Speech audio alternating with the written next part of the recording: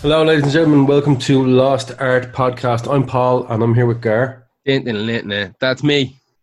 And today we're going to be discussing musicians who said, "I'm done. I'm done with this. I'm out. I'm quitting." Now, See ya rafters.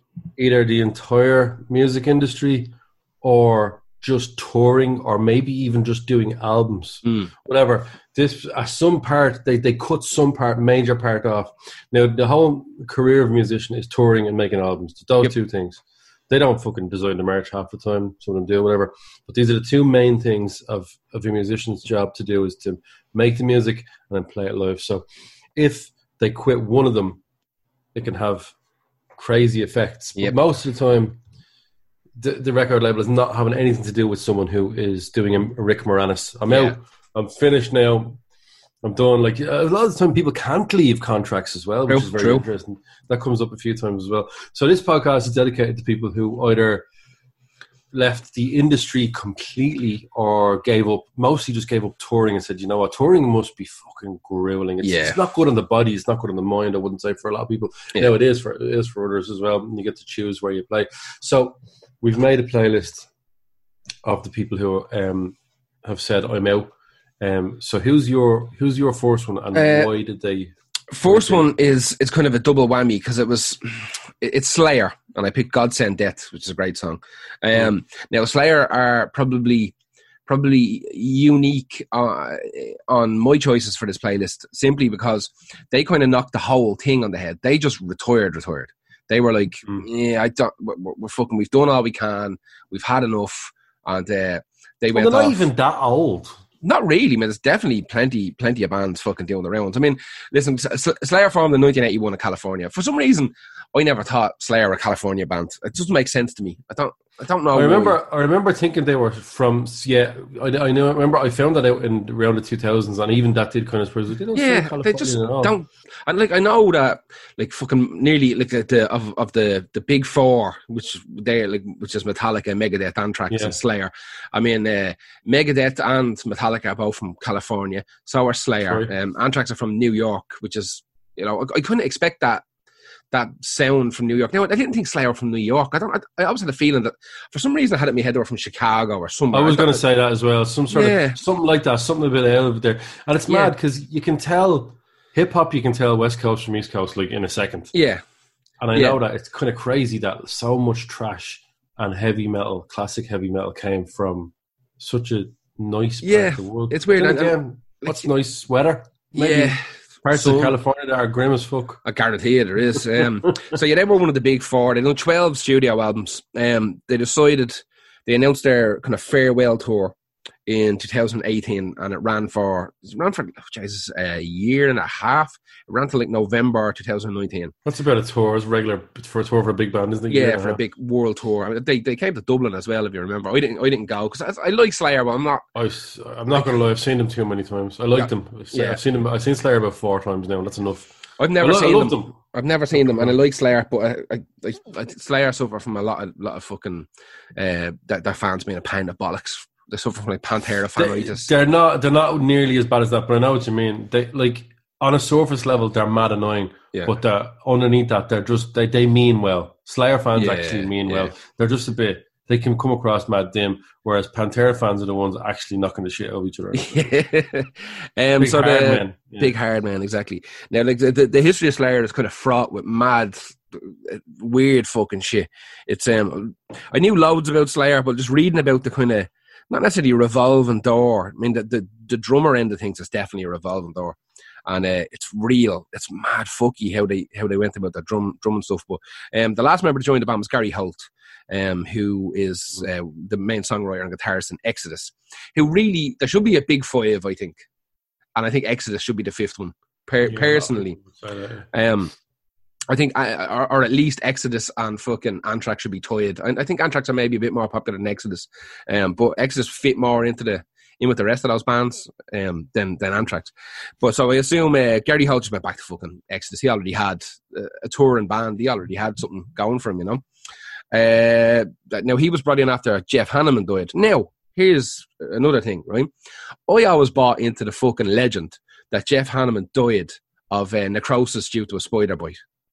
right? Yeah. Always. This is 100% what he was the fucking... Well, yeah, we were told he was fucking messed up by it. Yeah, like the whole thing was that he was fucking dying slowly. I had a necrosis of his fucking arm or leg or whatever the fuck it was, where had been bitten by a spider, and he continued to tour for a little while, and he had the arm wrapped up and all. But I got to the point where he just couldn't do it anymore. But it turns out that's not true at all. Really? He was bitten by a spider. And I remember it was bad. Yeah, and he had a thing called necrotizing fasciitis. And this is what when he died, that was just what everybody said. He died of spider bleeding. It turns out he died of alcohol-related cirrhosis of the liver. It was liver failure he died of. Really? Yeah. So apparently, did a spider bite have anything to do with it at all? Maybe I might kick things off, but I mean, cirrhosis of the liver is a pretty fucking serious thing. You know what I mean? Yeah. That like you have to be doing some amount of gargling to be getting cirrhosis of the liver. It's not for the fucking faint of heart. Like gargling's so nice though. I'm a big fan. It's the devil though. It's the devil. It's mad devilish. It's very devilish. So yeah, he died if I was on tour, I'd be drinking all day, every day. If I was sitting around doing nothing in bars, in places that sold alcohol, while I'm waiting to go on, I'd be like, "Can I have a Guinness? Can I have that? Can I have that? Oh, what's that? Yeah. That's a new beer. I'll try that." I'd be a fucking dipso in about 2 weeks. Yeah, now the longest tours I ever done were like 2-3 weeks, and we did drink every single day. You know what I mean? Yeah, you would. Of course you just did. Now, I'm sure when you get to the point where you're doing world tours and all, after a while you get in your bus and you go to the gig and you fucking do your bit and you fuck off. You know what I mean? After a while, you're probably having a few points during the week, but boy, Jesus, it looked like, it really did look like Jeff Hanneman was fucking drinking like a madman. Now, apparently the band hadn't a clue that he was that involved in alcoholism. They didn't know that like he had cirrhosis of the liver. They thought as well that it was this fucking spider boy. Like now that was him. Jeff Hanneman dying was kind of the beginning of the end for the band. I think Hanneman was one of the key songwriters along with Kerry King, and I think Kerry King needed Hanneman to kind of keep him on track, because when you listen to Kerry King stuff by itself, it's wild. Like it's all over the shop for a lot of solos. I can take or leave. I do like them sometimes. They're chaos, kind of controlled chaos, and they do make sense if you were to break it down. But sometimes I listen to a Kerry King solo and I'm like, all right, yeah. Exactly. It's sometimes just it's too much. But I think this was the beginning of the end when Hanneman died. Dave Lombardo was the original drummer. He's the fan favorite, really. He originally left in the middle of the Rain and Blood tour in 1986 due to money.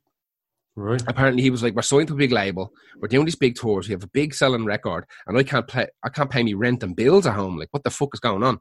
So he left and fucked off and done a lot of other bits and pieces. He came back for 2 more albums. A couple of years later, and then he left again in 1992. That's right. I remember. I didn't know he left before that, but yeah, I knew he left in the 90s. Yeah. So he left apparently in the middle of the Rain and Blood tour. It's like, fuck you, stick it up your hole. They had a couple of other guys play drums. Eventually, Bostoff jumps in and he does a couple of albums with them and a couple of tours.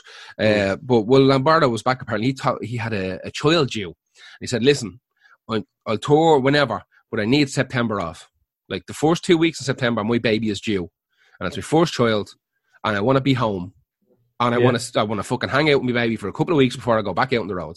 And apparently, he got a fucking phone call off the management company or the tour company saying like, "I know you are booked for a festival, the first weekend in September. I'll just not see my child, my brand new child." Exactly. Like it's a fucking, I don't know, a plumber knocking around to fix the pipes. Exactly. Can someone else be there for that? Yeah. Madness. So he told him once again, he tells him to fuck off. He's like, "Listen, I'm fucking out. Bollocks off." He comes back again in 2001, and then he leaves again in 2013 over a pay dispute. Like, he's in and out like 3 or 4 times in the history. Paul Bostoff covers from many, many fucking times. So you're pretty much your only 2 original members are Tom Arroyo and Kerry King.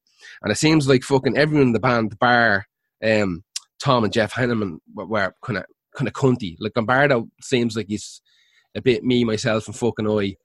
And I don't know, like, maybe it's just, there seems to be just too much. You know what I mean? Like, I think he's just not into that whole. You see, he's in like a couple of bands. He's in Phantomas and he's in Dead. Yeah. Fucking Jesus Christ, my brain's gone to shite. Tell me about it. We were recording a Sunday for the first time, by the way. Exactly. After our show, and it was late. It was very late. Yeah. It was good. Yeah, he played with a bunch of bands. He played with a bunch of punk bands. He played with a bunch of fucking metal bands. Played with a bunch of rock bands. Kind of in between and all over the place. And I think that you could be right. That could be more what he was interested in.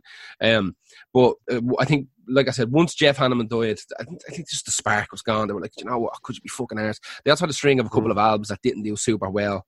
So yeah, he's going back and he's playing. Maybe some people just like Dead Cross. That's the name of them. Maybe some people just love playing original music, and if they play the same, if you've done the same cities with the same set lists, fucking 40 years, like it's a big run. So Slayer at the end, they say, listen, we're going to do a farewell tour, and we're going to leave. We're going to go out on our shields, essentially. We'll do this full world tour. We'll make sure everybody hears the fucking hits they want to hear. We'll give it our all every single night. We'll bang this out, and we're just going to walk off into the sunset. Now, my question with a lot of these groups and acts and singers that we're going to go through tonight, my big question will be, if they're not dead already, will they stay retired? Now, well, a few of these fuckers threw me off, man. I'm not going to lie to you. Yeah. A few of these fuckers made fools of me, and it was too late for me to change it. Yeah, it happens. Like, in my head, I had this idea, especially fuckers from the 80s. Yeah. I said, you know what, that's deadly, they returned. I checked on tour every day this week. Or whatever, like not this week obviously, but last week. I was like, made a fool of me. There's a few people on this now. You know what? But so I've just had to change to retired for well over a decade. Oh yeah, so exactly. They took a while off. Getting moved every time with this. But look, there will be people that will hear stuff like that. Well, obviously we know Slayer are gone. Slayer are gone. I can't imagine that will be a thing. And if it is, it'll be awkward and weird. It wouldn't surprise me that if in like 6-7 years' time they're just throwing a lot of money to do like a Coachella or something like that, or a Riot Fest, you know, one of these big festivals that is famous for throwing big money. Like you've got there's one for like a hardcore music called This Is Hardcore, and one of their big things every year is that they just go out of their way to find all these bands, like big bands that disintegrated in like the late 80s, early 90s, and they just throw them a lot of money and they do once-off gig, and that's it. You know what I mean? And everybody who loves that band flies over to fucking wherever it's on, and I think it's usually Chicago. And I think that's cool, because I mean, if you give up those songs for 5 years and those fans for 5 years, you'll be like, oh fuck, I do miss that. But I don't miss doing it every day for the same cities without having a year off for it, you know? Exactly. I have no problem with little reformations and mini tours and shit. That doesn't really bother me. It gives people who missed stuff the first time around, like I missed Rocket from the Crypt the first time around, and I've seen them twice now on this reunion tour. You know what I mean? That's me happy. Yeah, but that's my first one. That's Slayer. And Slayer, I think, might be the only, out of my choices tonight, they're the ones who, like, full on, they gave up all aspects of the music business. Now, apparently, they've all said, listen, we don't know whether we're going to knock music on the head, but I know Kerry King is doing some stuff with, like, Dean Guitars now, where he's like, pimping guitars, and I'm sure they'll all be kind of gun for hire. Yeah. I'm sure all of them will just do some kind of gun for hire type shit, you know, and we'll be doing the rounds. But that's my first one. That's Slayer. Who is your first one? Oh, it's been so long. It's been over a year. One of my favourite artists. I've never gotten them on. As far as I know, I've never put them on a playlist because I couldn't pick the right time. But this is the one now. Finally, I get to put on Captain Beefheart. Oh, finally. One of my favourite artists of all time. Genuinely, like. And it was only my brother-in-law it was only about 10 years ago. Yeah. I really listened to like more than I'd heard bits and bobs. But it's one of those things you can't really get into Beefheart. It's too mental. It's too mad. You can come in at the wrong time, at the wrong place. But whatever happened, he gave me the right album at the right time. Yeah. And over 10 years ago, what am I saying? But since then, I just dug deeper and deeper and deeper into the absolute madness that is Captain Beefheart and his magic band. So I picked Floppy Boot Stomp as the song I want to do. I listened to this earlier. It's fucking batshit. That's not even that weird. Yeah. This is one of the more accessible things from. That's from the Shiny Beast album from 1978. So Captain Beefheart is Don Van Vliet. Right. And he's written some of the most incredible, absolutely incredible artists or albums of all time. That's, as far as I'm concerned, he really is. I think he might have been a genius. I think he was a genius. He wasn't a particularly nice person, but he was a genius. If anyone has never heard Captain Beefheart, you will definitely come in on the wrong song. Try again in another while. Come back in again if you can. You don't. Grant. It's kind of avant-garde, experimental rock. And he was active from the 60s to the very, very early 80s. But before music, he was actually considered a child prodigy when it came to like sculpting and art. He was really like people. Yeah, he worked as and what do you call them? Jesus! Oh my God! There's entire bits of my brain missing, and I didn't even drink. I had a few drinks last night. I didn't many like. You fuck all last night. Yeah. Apprentice. He was an apprentice for a sculptor who told his parents this kid he's going to be fucking huge in the art world. This kid's going to be huge. Whatever happened anyway, he decided, no, music. I want to do music. Captain Beefheart and his magic band were not hugely famous. They had a couple of bits of bobs around, but it was more the influence that they had. It was one of those bands that are way ahead of their time, and he's friends with Zappa, and I think he actually was on Zappa's label for a while, and they had a live album together and all that. If anyone knows that film Frank with Michael Fassbender, he has the Frank side bottom head on. So it's a mixture between two of my favourite things, Captain Beefheart and Frank, because that movie is loosely based on the making of the Trout Mask replica album by Captain Beefheart, where they had no money. They just wanted to do everything mad. They went out into a little house just to do the whole album themselves. Those kind of crazy stories you hear that. I absolutely love those stories about mad albums. Like even Radiohead, OK Computer, which we can't do a podcast without mentioning apparently. They did a thing. They went to a house and just did that album and it's just locked it away. Not in a big studio or anything like that. So he was a dickhead to his band. Really? He didn't treat them well at all. He didn't pay them enough. Although he wasn't even getting that much at the time, he wasn't paying them out, and they were apparently going to the shops and like begging for food and stealing and stuff. They had no money and no food. They were going hungry, and they had to get like loans and stuff like that off their parents. Like telling people, "Go just to keep them going." Yeah. So he's still doing the music, and the Beefheart name, I think he every time the thing about Beefheart is every time he was asked about something, he'd give a different answer to everything. Oh, really? Whatever he felt like at the time, he was just making shit up. Absolutely making shit up. So people asked him, where does the name Captain Beefheart come from? Yeah. And one time he said it was him and Zappa were coming up with superhero names. Yeah. That would be his, which sounds plausible. Another one, he said very early on, he said that his uncle had a habit of exposing himself to his girlfriend, to Dawn, Captain Beefheart's girlfriend. He'd piss all over the floor and stuff like that. And he'd mumble around with his dick in his hand. And one day he just walks into the room with his dick in his hand, like squeezing it. Fuck. And he went, "Look at this big fine Beefheart." Ah! So, look, they had loads of deadly albums. They had like Trout Mask Replica, which is supposed to be like his masterpiece, Lick My Decals Off, which is actually 30 years old this year. 30 years? It can't be fucking 30 years old. 40, 50? Yeah. 50 years old 50, maybe this year. Folks, you're in for it tonight. You're in for it tonight. It was a long day. It was a long night. Fucking was. I didn't sleep fuck all last night either. I didn't really sleep. You see, because I live beside a building site, the wind gets to travel at full pelt at the house. Savage. So anyway, so after a load of legal trouble with those albums, I want to talk about the later years. You should have put a bit of NASA on. Nice. We talked about that yesterday. I get very sleepy listening to those NASA,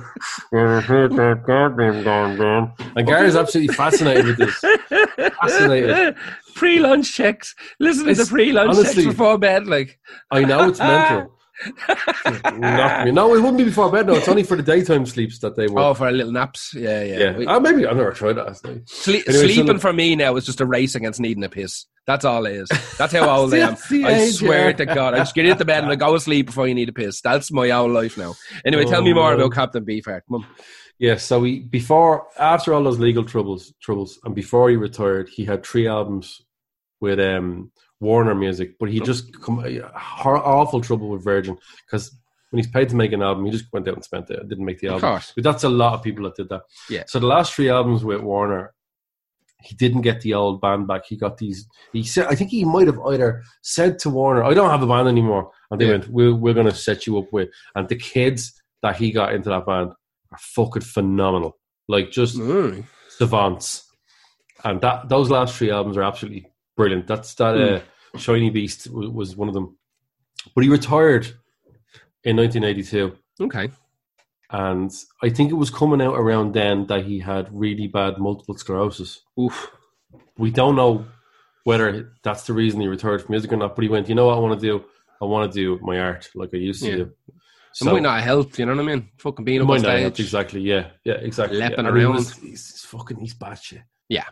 He wasn't a nice person to his band. He wasn't a nice person to his parents. There was a story with Zappa telling him when he went over to meet him for the first time to make a bit of music together, he was there with his parents and he kept screaming to his man, "Bring me a Pepsi!" And the man came out, "Here you go, son." Like thinking he was a genius. That didn't matter how he acted because that's how geniuses acted. He's probably Zappa was like, this kid's a cunt. But he just sounds like a special needs fucking head, you know what I mean? I don't know. He might have been. He's just a super, super talented genius, but not quite there on maybe social terms.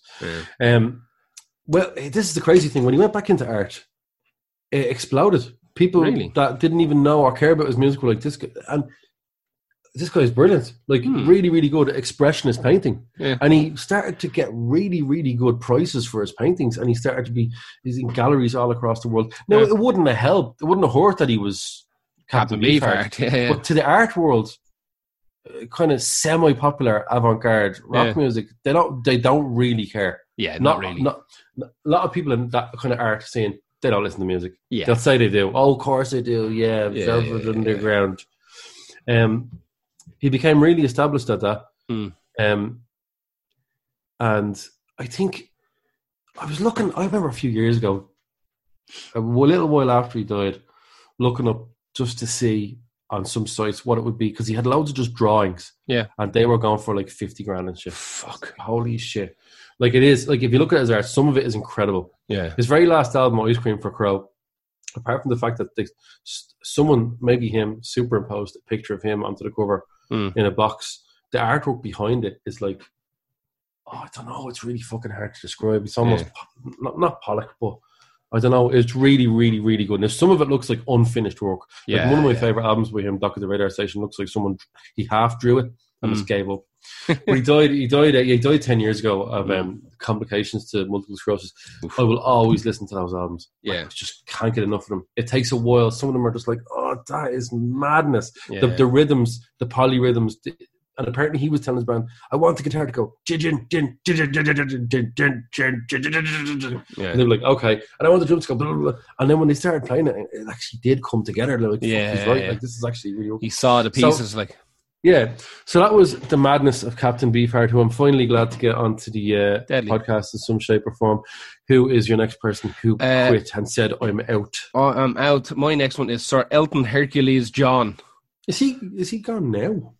He is he should kind of be nearly gone, but he's still on the gone and he's gone. And so, Sir Elton Hercules John, who has the Companions of Honor, fucking OBE and CBE and Order of Chivalry and all the fucking malarkey. Born 1947 as Reginald Kenneth Dwight, one of the biggest selling music artists of all time, has sold over 300 million records. Like 300 million records. Fucking madness. He is the most successful. Just for the like, let's say Kanye West has sold 25 million as far as I know. But 300 is insane. 300 million albums worldwide. He is the most successful male solo act of all time. He has, is he? Yep. He has 5 Grammys, 5 Brit Awards. Hang on. Yeah. This is batshit mad. Batshit mad. Bigger than MJ. What? More than Michael Jackson. Yeah. That makes sense, because while he was doing that, Michael Jackson wasn't a solo artist for years and years and years. Yeah, when he started, like, fucking, he had and he's still going, and Michael Jackson obviously isn't. That's very true. That's very true. So 300 million albums. I have a list of his accolades here. It's fucked up. So he's 73 years of age. He has 5 Grammys, 5 Brit Awards, 2 Academy Awards, a Tony Award, a Disney Legends Award, and something called a Kennedy Center Honor. I don't know what the fuck that is. Launch some fucking Kennedy Center. This is NASA, isn't it? I don't fucking. I'm a Kennedy Center Honor. I don't know. I didn't even click the link. I don't know what it is. I'll find out, and we'll talk about it on the show next week. He was the owner of Watford Football Club from 1976, 1976 to 1987. Then he bought it again in 1997 and had it until 2002. Big football head, big time football head. Yeah, he's mad into Watford. Watford are really good side. I think they were relegated this year though. There's been over 31 members in his band. He's kind of. I think he's had this same. There's been 2 or 3 people that kind of been with him since the get-go. And then most of them tend to be kind of session musicians, and people from other bands are just going to jump in tour to tour. So 31 people since 1970 have jumped on. So in 2018, he started a 3-year retirement tour called Farewell Yellow Brick Road. And it started on September 18th. It was supposed to run till December 2021, but obviously it's on pause right now because of COVID and shit like that. Yeah. So he said, I'm not going to stop recording. I'm just not doing tours. I just don't want to do world tours anymore. So he's got 2 kids with his husband, and he's mad for the kids to be footballers. So he's like, I want to bring the kids to football training. I'm jealous of his kids, man. I'd love to go with Elton John as my dad and have loads of money, but also have a mad dad. Yeah. A mad dad with loads of money. Exactly, yeah. I'd be mad into that. His kids are called Elijah and Zachary, and they're 6 and 8 respectively. So they're still young, and he wants them fucking playing football and wants them to have a real kind of childhood, as opposed to fucking, daddy being gone. Well, one of the daddies being gone for the whole year, So he's like, I'm gonna bang this out. I'm gonna get this fucking tour over and done with, and I'm gonna come back. And he said, listen, I'm gonna keep recording albums. I want to keep playing music. That's what I was put on there to do. And he said, I'm not against doing like once-off gigs every now and again, and I might even do a little residency in Las Vegas or something, for fucking 2 weeks out of the year. As long as I don't have to move around and I can bring me kids with me and all this kind of shit, I'm perfectly happy doing it. But these big tours, these world tours, forget it. He's like, the more you read about this podcast, man, I don't know how people do those big world tours. Yeah. Like, Japan looks incredible. Switzerland looks amazing. Belgium, New Zealand. But after 40 years, you might be like, like I know the world more than most people. Exactly. And inside out, I know. Exactly. And you might not even be getting to see too much of these places, you know what I mean? That's the other epoxy thing about it, man. Exactly. Imagine that. Like, amazing places, and you don't get to even see them. I list off fucking 40 cool places in the States or Europe I've been, but I couldn't tell you fuck all about them. I'll tell you what the airports look like, or what the roads look like, and what the venue I played in looked like. And maybe I walked around the venue for fucking an hour before. But I don't know anything about the place. So you can imagine if you're fucking a big name, you're Elton John, you're not going to just start walking around fucking Baltimore. Look, when I release this album, I'm just going to have to get used to it, man. Yeah, it's fucking be hard out there, man. Yeah, but look, out there. I'll suck it up, I'm this whirlwind that this album's going to cause.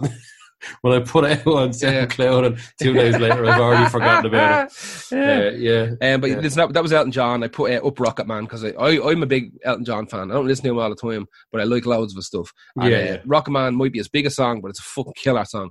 And Rocket Man is one of my favourite songs. And I'm not an Elton John fan at all. I like some of his stuff. I'm not going to lie to you, through the 90s I fucking hated it. Oh, I can't do all that Candle in the Wind fucking shit. Princess Daddy in the car. Yeah, that's not the lyrics. Not for me. Like fucking. And then next year someone will die and he'll be like, "Now you're the candle in the wind." But to be honest with you, the more I dug into like some of the rock and roll stuff, it is good. Like Saturday Night is great as well. Saturday Night's Alright for Fighting is a fucking killer. Tiny Dancer is one of the greatest songs ever written. Like he has the brain for it. And your song is a beautiful love song, to be fair. It is. Right, that was Elton John. Who is your next one? My next one is the most unique female solo artist I think of all time, Kate Bush. All right, yeah. Kate Bush. Everyone knows Kate Bush. The iconic albums, Hounds of Love, Sensual World, Never Forever. She also, I think we've mentioned this in the podcast before because she has come up a lot.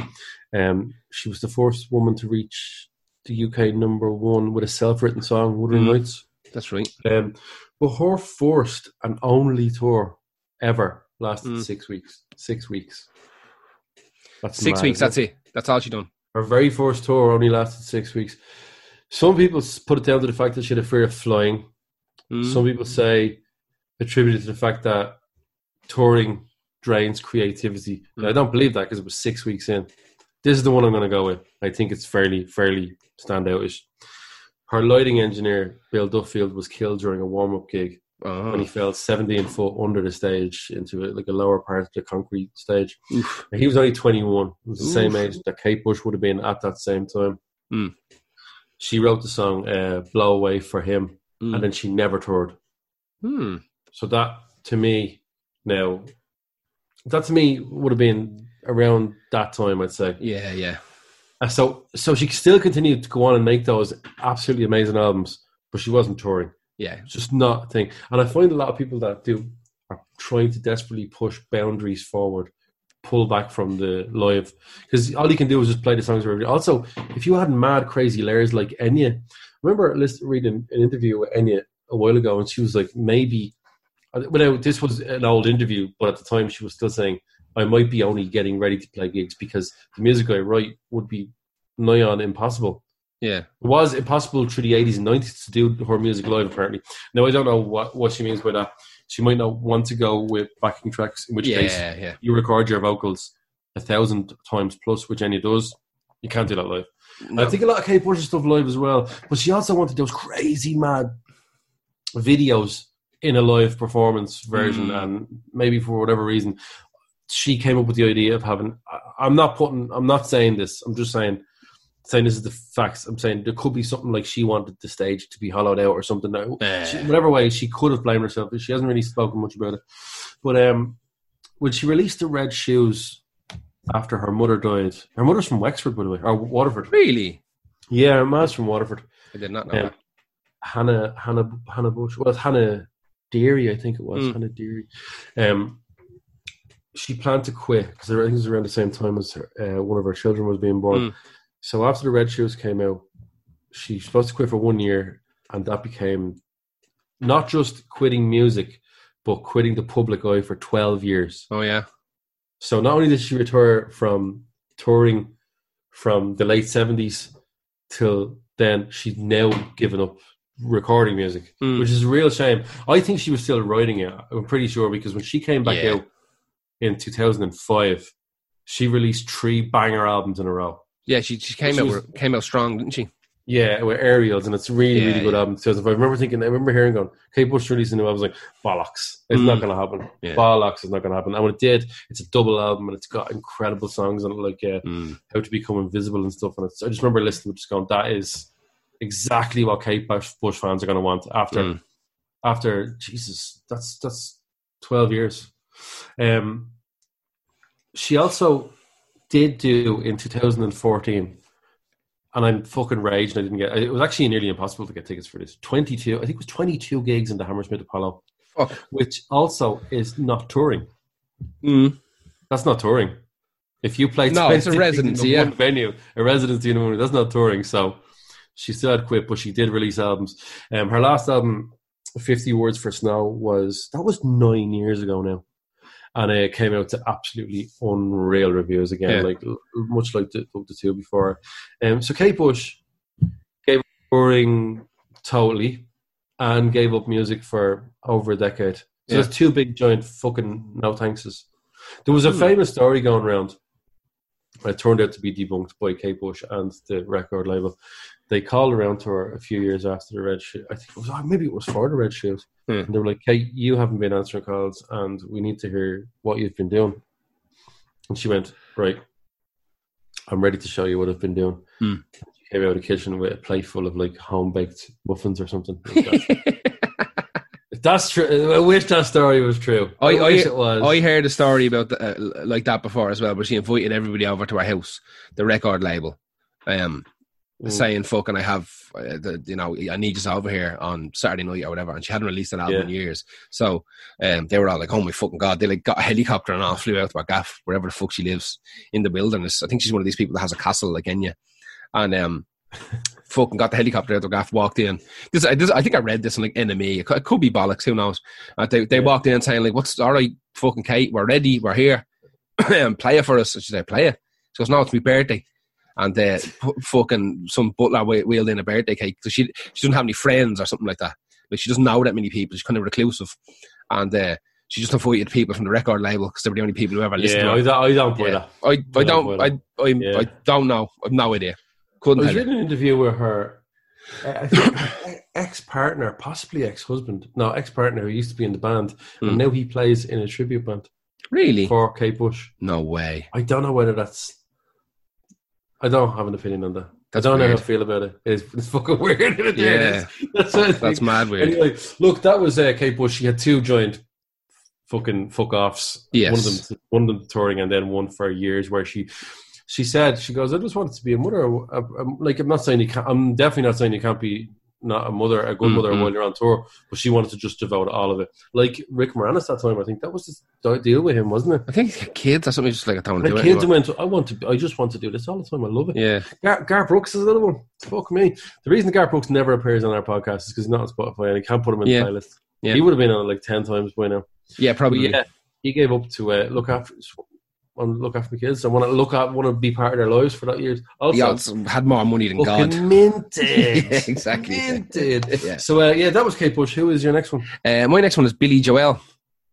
And has he quit? I don't know. No, he had. This is a weird one. This is very unusual, actually, in music, and I don't know.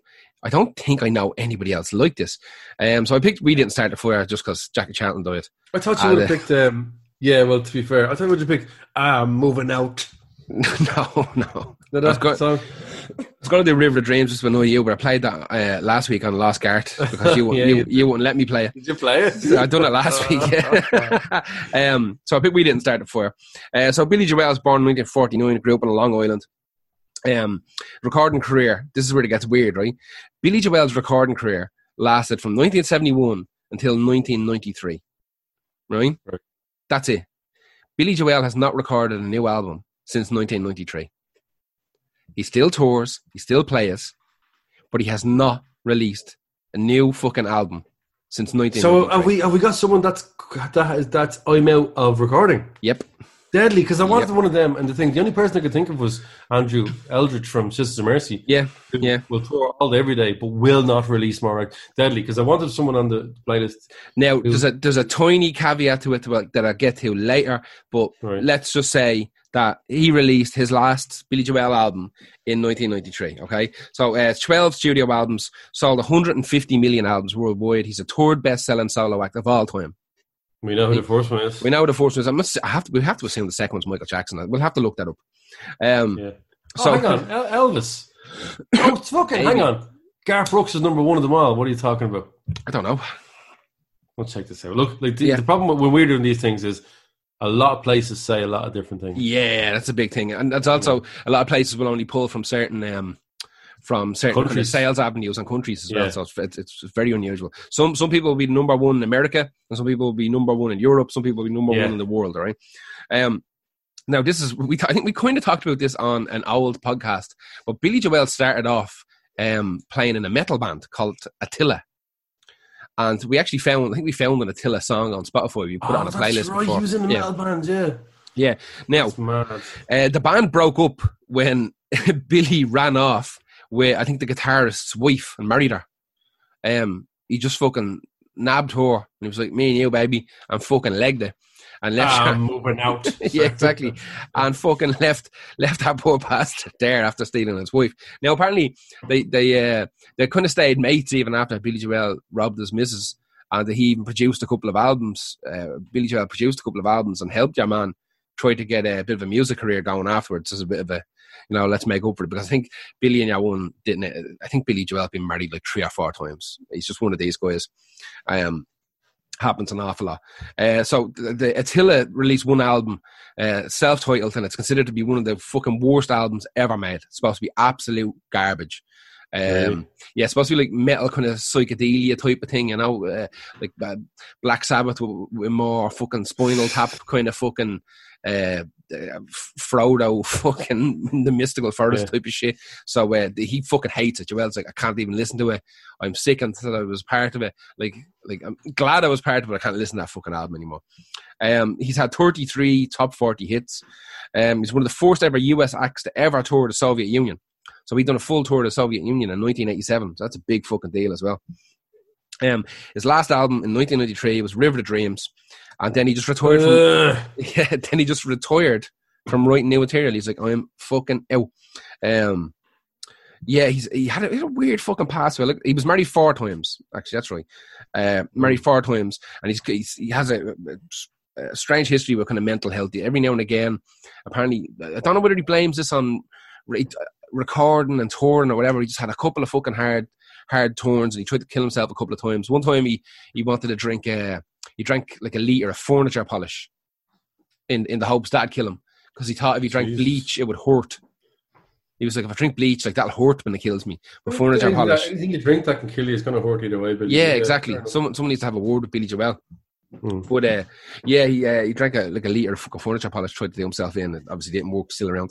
Now, this is the little ping at the end of it.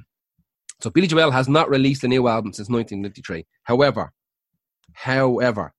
in I think 2001, he released a record with a friend of his called Fantasies and Delusions. But it's classical music. Right? So it's him and a mate of his, I think it's a Korean violinist. Oh, yeah, I remember hearing about that album. Yeah. Just composed a bunch of like classical fucking... I think it's under the Billy Joel wing, but it's like a collabo fucking type of thing. I remember I was reading a bit about that when we did the Cold War podcast. Did he make it onto the Cold War playlist? I do not know. Because he may have been mentioned. Part of that thing that if anyone ever wants a really crazy story, read up about when Billy Joel went to Russia to do a gig. Yeah. He was one of the first people in the Gorbachev era, I think, to go over and do a gig, and it was still crazy. Yeah. And he was screaming at the lighting engineer to take the lights off the front row. Really? Every time the cameras would turn on them and the lights turn on the crowd, they'd stand dead still, go, I'm not getting caught dancing. Sickened. Yeah, that's it. I think we did cover that before. Yeah, I think we might have. That sounds familiar. And he has a temper on him. Oh, yeah. A real temper on him. Yeah. He's born and raised in the Bronx, and kind of jumped between the Bronx and Long Island, so it'd be hard enough. Like, but he said that he's just not ambitious or driven about writing pop songs anymore. He just doesn't want to do it. He's happy enough to keep playing the old stuff that people like. But he doesn't like people picking apart the music and trying to find kind of meanings and his secret messages and shit. Well, if his last album was River of Dreams, I'm kind of glad he didn't make any more. No, I haven't listened to the album, but that song, In the Middle of the Night, I love that song. Such a bad song. That's a reggae song. Do you know what I heard the other day? Have you ever heard, what's it called? It's called Harry by Bauhaus. It's a reggae song. Bauhaus have a reggae song. I've admitted this before. I don't listen to Bauhaus all the time. I have a few Bauhaus songs I listen to, but I think overall, look. Yeah, it's fine. Obviously, a terrible got that Bauhaus are not one of my favorite got bands. Fucking if you listen to this house, go and find Harry by Bauhaus. I'll put the link up on the page. But even if you listen to the cover of David Bowie, it doesn't sound like other Bauhaus. It's great. No. Like, it is great. I do like it, but it doesn't sound like other Bauhaus. No. Right, okay, what we got? Yeah, so he said I'm not going back to record. And he said that pop song era is done. I think he just had a little itch that he wanted to scratch by doing a little bit of classical music. And it was very low key. It wasn't a big release. The biggest thing about it was the fact that he hadn't released anything in since 1993. And, that's mad. Yeah. So he's still touring to this day. He has a residency, or no, he doesn't have a residency. He has what they call an installation in Madison Square Garden. So I think it's like the last Friday of every month he plays a gig in Madison Square Garden. Jesus. Which is fucked up. You think most bands would spend their entire lives dying to play Madison Square Garden, and this fucker plays there once a month. So yeah, just for the crowd. Apparently this is a thing that they're doing in Madison Square Garden now, where they just they've got, say there's 30 days in a month, they pick 20 of them that are for rent, for whatever, wrestling, for UFC, for fucking ice hockey, whatever the fuck they're doing, and they keep X amount and they do these installations. So you could have, Elton John every fucking third Monday of every month, you know what I mean, and then fucking Billy Joel the second Thursday of every month, that type of thing, where they put these classic artists in and they just stay there as long as they want. That's their little installation. And if after a year or two they're like, let's move it to Vegas, that's what they do. Anyway, that was Billy Joel. Who is your next one? My next one is Josh Silver of Type O Negative. He was the keyboard player in Type O Negative for 18 years. It's no surprise to a lot of people listen to this. Type O Negative, one of my favourite bands. I think they're one of the greatest bands of all time. 7 absolutely brilliant albums. And Josh Silver himself is I think he's one of the best examples of like an incredibly instrumental and important keyboard player for that band, if you get me. Like, they're irreplaceable. There's a lot of people who are possibly better keyboard players, but for that, the stuff he wrote and all his backing vocals and everything, he was such a monstrously big part of Type O Negative sound. He started in Fallout, a band called Fallout, and when they broke up, they went on to become Carnivore, but he wasn't in Carnivore, I don't think, as someone who played keyboards. He went on to be in a band called Original Sin. Yeah. But when Carnivore broke up, and then Typo Negative happened after that, and Josh got the call from frontman Pete Steele, who we know, to be the keyboard player. So during this time of Typo Negative's entire career, guitarists and drummer Kenny Hickey and Johnny Kelly had been in bands like Seventh Void, Danzig. They've been in Danzig as well. And when Peter Steele died in 2010, they kept going with bands like Pale Horse Named Death, who we saw in The Point of all places. They're actually lovely guys as well. We met them afterwards as well. Silver Tomb and the Seventh Void. I listened to a bit of Seventh Void. It's grand. It's not really my thing. But what happened was when Pete Steele died, Josh quit music completely. He's the only one that didn't keep going. Obviously, Pete Steele passed away. Kenny Hickey and Johnny Kelly went on. And Sala Brusco, who had been in Typo Negative for a while, was also in the Pale Horse Named Death. They kept going as well. Because I think there's a version of Carnivore doing the rounds now called like Carnivore AD, which is as many of the original guys from Carnivore that are still kicking around. And I think they just get like guest singers and stuff like that in, and they do just gigs for the crack every now and again. Called Carnivore AD. Well, I don't know if Kenny Hickey was in Carnivore. Anyway, that was sort of I think he might have been actually. Fuck, I don't know. Anyway, Josh there wouldn't have been much keyboard in Carnivore every now and again. He quit music, and he became a New York City EMT. Really? And he still is to this day. In fact, he actually missed Typo Negative. I think he missed Typo Negative's last tour on his training to become an EMT. And I don't know. I wonder if that fucking pissed him off now. I wonder if he'd become like an EMT because I don't know. He said he wanted a more stable job to provide for his. Makes sense. You have a fucking family, man. The band is not for you. Like, it's really not. Yeah. So now what an incredible change. Job playing festivals, gigs all over the world and going, no, I want to become an EMT. Saving lives. I think I might have heard of this guy before. I think he's mates with fucking Paris Mayu from Cro-Mags. And Paris... Possibly. Are they a kind of Brooklyn band? They'd be a New York band, but Paris is he's a cameraman. I talked about him before, but he made all of Typo Negative's music videos. He was like mates with Pete Steele. And if I remember correctly, he was talking one day about one of the lads from Typo that became an EMT. I just remember that part. That's definitely him. It's the only one that did, yeah. So I just found that incredible. And since that has happened, he doesn't do interviews or anything like that. He's like, I'm not going to talk about being in a not music anymore, your job. I'm out. I'm actually out. Yeah. So the rest of them all went on. I've seen them live since then and all that in different, well, I've only really seen Pale Horse. Yeah. To be honest with you, I'm not going to go and see the Seventh Void, and I don't know anything about Silvertown. But he decided, that's what he wants to do. And there is a photo of him driving an ambulance. Yeah, he's either in the passenger seat or anything, and he's absolutely normal looking lad now. The head is shaved, the beard is gone. Yeah, he just looks like an EMT. Standard human. Yeah, an EMT. Yeah, but what? That's crazy. A real person. I think you can have enough of music. I guarantee you can. Yeah. Or else. The only band for him was Typo Negative. Maybe he just got a taste of it and said, "What's the point?" But what's 18 years? Typo Negative, 89 it's a lot. 2010. Yeah, that's an awful lot. Like when you think about it.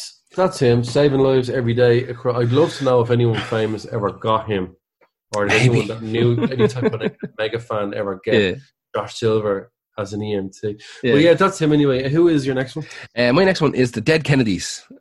And I picked Moon over Marin. So this is a little bit complicated, but it makes sense by the end, so stick with me, right? So the Dead Kennedys formed in 1978 in San Francisco.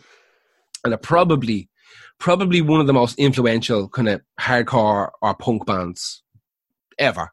They were one of the first bands that were properly kind of politically and socially fucking active and sang songs about like wrongdoings in the world as opposed to just kind of bands like The Clash that they weren't actually singing about their holiday in Cambodia. They were not. Yeah, exactly. They were singing about real stuff. Exactly. Yeah. Actually, be telling me Sunday Bloody Sunday is about something that's not a terrible Sunday. Exactly. Yeah, the worst Sunday ever.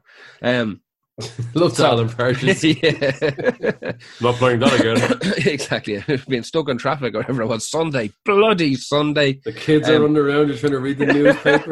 Lawnmowers. Sunday. Bloody. Fucking love that. So the initial incarnation of the Dead Kennedys lasted from 1978 until 1986. Jello Biafra, the lead singer, became like an active campaigner against the PMRC, the Parents Musical Resource Centre, which would have been anybody who's ever listened to like fucking Body Count or any of those kind of late 80s, early 90s kind of albums, you'll hear people giving out about the PRMC an awful lot, giving out about Tipper Gore, who was, I think, Al Gore's wife. Oh, yeah. Is that when Dee Snider from his sister went up against her? Exactly. Yeah. Everybody had a shot. Jello Biafra became one of the kind of proper voices because I think they might have had, they had like a, I'm trying to remember who the first band was to get slapped with that parental advisory sticker. I can't remember who it was, but I think Dead Kennedys were on the chopping block because of some album cover they had, which had like a dead child's hand in it or something like that. They went after them for something. So there was an obscenity trial in 1985 and 1986, and Jello Biafra was kind of brought in to be, because he was very kind of, he's very eloquent and he could talk and he's super smart, Jello Biafra. He's incredibly fucking intelligent. And so he's a good kind of front man to lead the kind of musicians forward. He also doesn't look like a fucking knobhead like Dee Snider, you know what I mean? Yeah. He could, it's weird. He's one of those punks that could pass off as normal. 100%. He actually looks like Jack Henry Black Rollins now. looked like he could work in Easton's. Exactly. Yeah, just put a jumper on him. And he's just a big lad now, you know. Yeah. But yeah, so the band disbanded in 1986, and it was, I think they kind of reached the point where, like, you know, we fucking done all we can deal with, you know. I think what had kind of happened was they figured they'd said enough and they didn't want to water anything down, but also they were sick of all the fucking violence at gigs because they thought they were like the thinking man's punk band. And they, like, a lot of people who were following them and buying their records were like, it was almost revolutionary music. And what had happened is the scene had turned from like this almost like beatnik kind of fucking scene in the late 70s of punks who were like, you know, interested in alternative concepts into cunts just spitting on each other and headbutting each other. Well, here's the thing, right? This is what I always fucking think about punk, right? If I was genuinely putting effort into the music and I had a message, imagine a lot of people came in, tap dancers.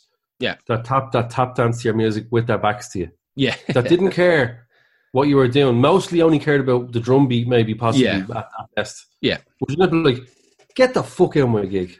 Exactly. Well, I think what happened was they were just all coming in tap dancing with your backs. Exactly. That's what I think, moshing and spitting on it. So it's the same to me. Yeah, if you're not listening to the music, you just go, fuck off. Yeah, me head shit. Yeah, exactly. So they got to pound their bollocks with this. They were like looking at people knocking the bollocks out of each other, spitting at them, spitting at each other, headbutting each other, fucking slam dancing, kicking each other in the head. They were like, this is fucking nonsense. This is not what we're about. Like, we're here to kind of spread a message that, you know, you're being done wrong by the fucking world, and, you know, we're here to tell you about it. And so they were like, you know what, let's knock this in the head and maybe we'll come back to it at some stage. So Jello went on, he went on and kind of collaborated with a bunch of bands, done stuff with DOA, done stuff with No Means No. When he started 2 new bands, he started a band called Lard, which everybody talks about Lard an awful lot. Yeah, I heard it a lot, but I couldn't tell you a song or anything. Yeah, it's kind of what you think it's going to be honest with you. And then he started the Guantanamo School of Medicine, which is kind of what he would have been a little bit more recent. Up until like the mid-2000s, he would have been touring with the Guantanamo School of Medicine. And when someone famous goes into these bands and you hear about them, be like, yeah, if they came to my town, I'd go and see them. But exactly. I'm not going to go. The Guantanamo School of Music played here a couple of times. School of Medicine played here a couple of times. But you know what? I like the Dead Kennedys, and I listened to loads of the other stuff afterwards, and it's not for me. You know, it's just not for me. So he was involved in a movie. He made a fucking movie. He made what else did he? I think he done an album with like Melvins. I think he might have done another album with No Means No. He's done a bunch of these kind of little. Let's make an album of fucking, and I'll sing with the singer. You know what I mean? Like, just jump in, we'll do a Jello Biafra and Friends kind of fucking thing. Yeah. Did he actually have a Jello Biafra and Friends? That sounds really like familiar. Might have. I think he might have done. I mean, he might have had some, again, another type of fucking installation somewhere in San Francisco where he was. Now, here's the big thing: is that Jello Biafra set up the record label that the Dead Kennedys were signed to. It was called Alternative Tentacles. Is the name of the record label. Now, he set it up with the guitarist from Dead Kennedys guy called East Bay Ray. And but East Bay Ray didn't really he wasn't that interested in the fucking mechanics of the record label. It's just they wanted to put their music out. So Jello was like, I couldn't have a head for this, so I'll take the fucking lead on it. Like, you still, co-owner and all this type of shit, but you let me fucking run with it. Now, Alternative Tentacles went on to become one of the most famous and lauded fucking punk labels ever. Like, they put out so much fucking great stuff over the years. So, like, still active, still a fantastic label. But in 2000, there was a big fucking legal case, a big joint legal case about royalties. As fucking always. Now, bear in mind, this is like 20 years after the band had disbanded. And I don't think they were really on talking terms. Like, enough kind of time had passed from just not to be fucking interested, like, whatsoever, with kind of dealing with each other. The idea of getting back together again was just past, and it all moved on. So, big royalties fucking case. And it turns out that Biafra was found guilty of withholding royalties from the band. But it turns out now, both parties, the guys in the band and Jello, both agree now that it was an accountancy error. There was a problem with the way the accounts are set up. That Jello wasn't like willfully withholding money from the group at all. It was just something was fucking wrong. Some decimal point wasn't carried fucking 40 years ago. Do you know what I mean? So so whichever way it worked out, they're able to get their money back and all this kind of shit. So the money was only resting in his account. Pretty much. Now, I think it's around 2000. I think it's around 2000. Yeah, it's 99, either 99 or 2001. The band get back together again, but without Jello Biafra. Jello wants nothing to do with them. So the rest of the band, the Dead Kennedys. So they started off being called like DK entities or something fucking stupid, or Dead Kennedys DC, or some legal loophole name. Some legal fucking loophole, right? But as this kind of this royalties case progressed, it turns out that Alternative Tentacles kind of lose the exclusive rights to the Dead Kennedys albums, and this means now that all the rights for the songs and the stuff for the band and the logo and all this kind of shit kind of revert back to the guys in the band. And if there's like a majority, if there's 3 guys in the band that say we want to re-release Fresh Fruit for Rotten Vegetables on fucking red vinyl. That's their biggest album, isn't it? Yeah, like definitely. The big monster one. Yeah, big. That's a fucking killer album as well. So if they want to release, do a repress or do a special edition or box set, they're able to do it. Well, before they weren't, because it was all controlled by Alternative Tentacles, who were very, very strict about how the Dead Kennedy stuff was used. So there was fuck all money coming in for them. So once this was done and the rights to the name and fucking imagery and all this kind of shit revert back to it, the rest of the band say, well, we're just going to call ourselves fucking Dead Kennedys. Like, fuck you, you know? Now, what they do is they bring in a bunch of fucking singers. They bring in one guy. And I think his name was, what's his name? Fucking Brandon Cruz. 2001 is when they start playing again. Bring in a guy called Brandon Cruz. So he leaves in 2003, and they bring a guy called Jeff Penalty in. So he leaves in 2008. Then a guy called Ron Green, he comes in, and then he fucks off. So they keep eating through these fucking singers, and they don't know what to do. Now, in 2017, Riotfest offers them a bunch of fucking money, to get together again. Them and Jello, to do a proper fucking reunion. So what they do was they turn around to Jello and they're like, fucking listen, do you want to do this, you know? But it turns out that the guys in the band had sent a letter via their manager to Jello as opposed to ringing him. And Jello said, like, if fucking Ray or one of the guys in the band... That's awful. Exactly. Had to just rang me and said, listen, we're past all this bullshit and we're after being offered a load of money to do this fucking gig. People have been dying to see this fucking thing. Like, can we do it? Like, Jello said, I probably would have done it. I probably would have done a couple of gigs just for the people who never got to see us. But the fact that they fucking didn't ask me personally, they sent a poxy fucking letter through the management company, said, I'm absolutely not doing it. It's never going to fucking happen. Even if that may or may not be true, he might just be like, I was always going to say no, but I want to fuck them off even more by saying that. Well be. But either way, that does show good fucking punk ethos or whatever. Yeah. Like, I don't know much about that, but I do love when someone says no. Exactly. No. Now, apparently one of the reasons that they don't talk to each other anymore is because Polydor Records were very interested in signing the band. They saw that they were doing particularly well, and they wanted to sign the band. Mm-hmm. And Ray had been talking to Polydor kind of behind Jello's back. Jello was like, we're not signing to a fucking label. We are not signing to a major label. We have our own record label. We get to control everything. Why the fuck would you ever want to sign to a major label? And Ray was pissed off. He said, there's fucking loads of money in it. It's a proper fucking record label, Jello. Like, Jesus Christ. As opposed to this shit we're doing out your shed, we can have a proper, like, Polydor is a big fucking name. They want to put our stuff out. Now, apparently, while all this was going on, Polydor found out that the next single that the Dead Kennedys were going to release was called Too Drunk to Fuck. And they withdrew all interest. Yeah, they withdrew all fucking interest in it. Now, why I picked the Dead Kennedys is because there's been plenty of fucking punk bands and plenty of alternative bands and rock bands that have kind of changed singer and went on to record new material. Look at Alice in Chains, look at the Misfits, look at Black Flag. They changed singers like fucking 3 or 4 times. It's a common theme for punk bands, any band really, to change singers. We've done entire podcasts about it.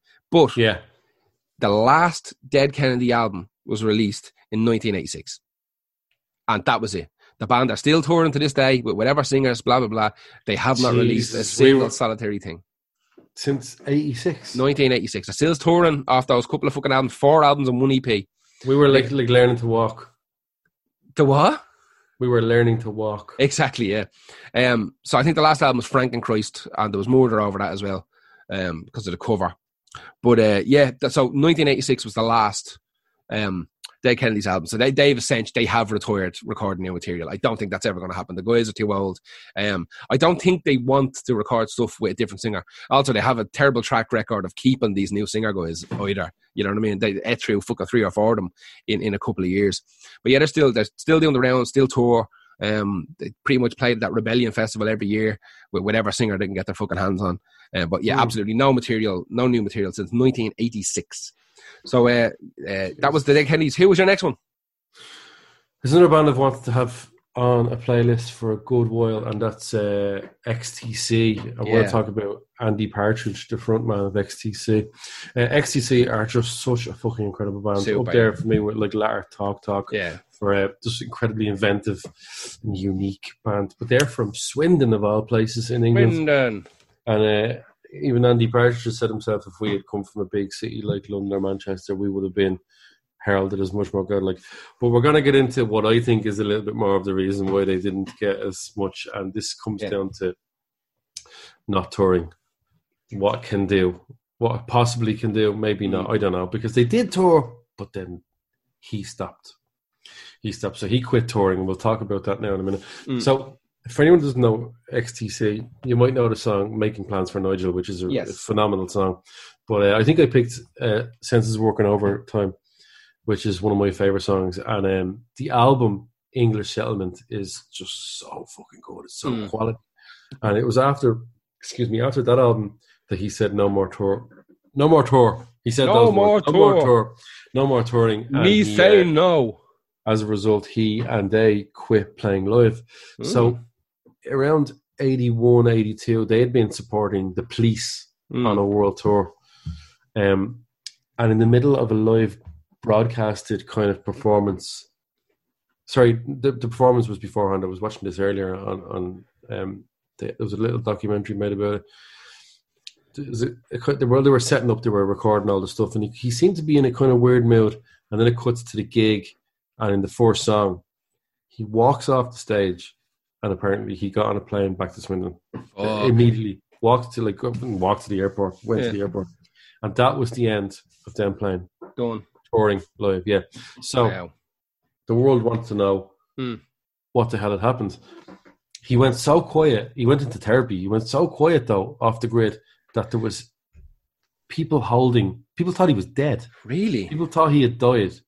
Because there was so little out of him. Like the band, obviously, I think knew he was grand. Yeah. But I was reading up that there was like XTC tribute nights held for the death of Andy Partridge and stuff like that. Shit. But he hadn't at all. Soon after that, they were due to play a sold-out gig at the Hollywood Palladium, and he just said, "I couldn't get out of bed." He said, "I can't get out of bed," and he said his legs were like stone. And he finally got up. He put his hand on the doorknob. And the vomit started. Like he felt like he was just about to get sick. Yeah. He was that having a panic attack that much about going back on stage. And it's gas because I was watching the performance where he walked off. It's chilling. Like he's in the. It's because it doesn't look like it's coming out of anywhere, and something just clicks. He's like making funny faces at the funny because the songs are so like there's loads of sarcasm and tongue in cheek, and they're real like jovial, but in a sort of cynical way. And I love that feeling of a singer who's writing songs and he's not comfortable, and it comes through really well. Just takes the guitar off and walks off, and even the band don't even see it happening. Really? Like, look, they don't even see him. They think he just walked off the side or whatever like that. They keep on playing. The whole thing just cuts down. So what was wrong with Andy Partridge? Well, loads of people said, he hates flying. But then other people were like, we flew loads though. But he had been taking Valium since he was a teenager. Fuck. And he quit taking it. And the withdrawals were so bad that they kicked off panic attacks that amalgamated in this super fear when he was on stage or having to tour it like that. So he tried, I think he really tried to go to therapy and hypnotherapy to try and get over this. But from English Settlement onwards, they had to become a studio band. Really? Which was mostly him and a guy called what's his name? Colin Montrose? Colin Moulding, that's it, yeah. Colin Moulding are the two mainstays of that band who kept it going just as a studio project. Yeah. Because when you're not playing live and you can do, I imagine if you can do certain parts, like they still were a band, but if you look at the timeline, the other way Wikipedia will show you those timelines. I'm always mad into them when it comes to people leaving. I want to get those my facts right. Graphical timelines are great. Graphical timelines, they're really helpful for people like me and you when we want to just double check real quickly off the bat what time he joined and what time he left. Yeah. It's on and off, but those are the two mainstays. And I imagine if you were in the studio and you were okay at bass, and your bassist might be getting pissed off not touring, you're just going to be that new bassist now because it's a studio. Now, I don't know how that worked out. Actually, in fact, I could be wrong. Colin Moulding might have been the actual bassist. It's a terrible example. What I'm saying is he had a dependency on Valium. There were stories that his wife threw out. He was still taking it, and his wife threw it out, and it sent an absolute spiral when he was on tour. Yeah, not having access to that. Not having access to that. Yeah, fuck. What happened then, he was getting bouts of amnesia. They said he called it brain melt. Really? When he went off the stuff, he would wake up and not know who he was. Yeah. Like, I don't know who I am. So he said that, he knew the entire story about Syd Barrett and he thought that's happening to me. So I'll still do music in the studio. So they did continue on making albums, to be fair, after the break, because he did have a couple of breakdowns, to be honest with you. They were considered breakdowns. The cancellation of the American tour meant that they were stuck with a 20 grand bill, and that was in the 80s sterling. They continued to make albums, like I said, up until 2016, where the two of them, Moulding and Andy Partridge, said that we can't work together anymore. So really, it's crazy. They did still release a lot of albums. So like the Beatles and Brian Wilson to a lesser extent, it came a time where they just chose the studio. Yeah. So this touring crack, for whatever reason, we know Beatles is different. They couldn't hear themselves and they wanted to progress musically, and it did work. Go there. That's where you can be creative. Brian Wilson was like, "You go off and tour. I'll stay here." No one really cares that much anyway. Yeah, I'll write an album, comes out as Pet Sounds. Yeah, unreal. And this is XTC afterwards. Now I don't think they had a better album than English Settlement, but there is some good stuff after that. Yeah, but that's Andy Partridge decided to quit live, not music though. Yeah. Just couldn't be doing couldn't be out and about.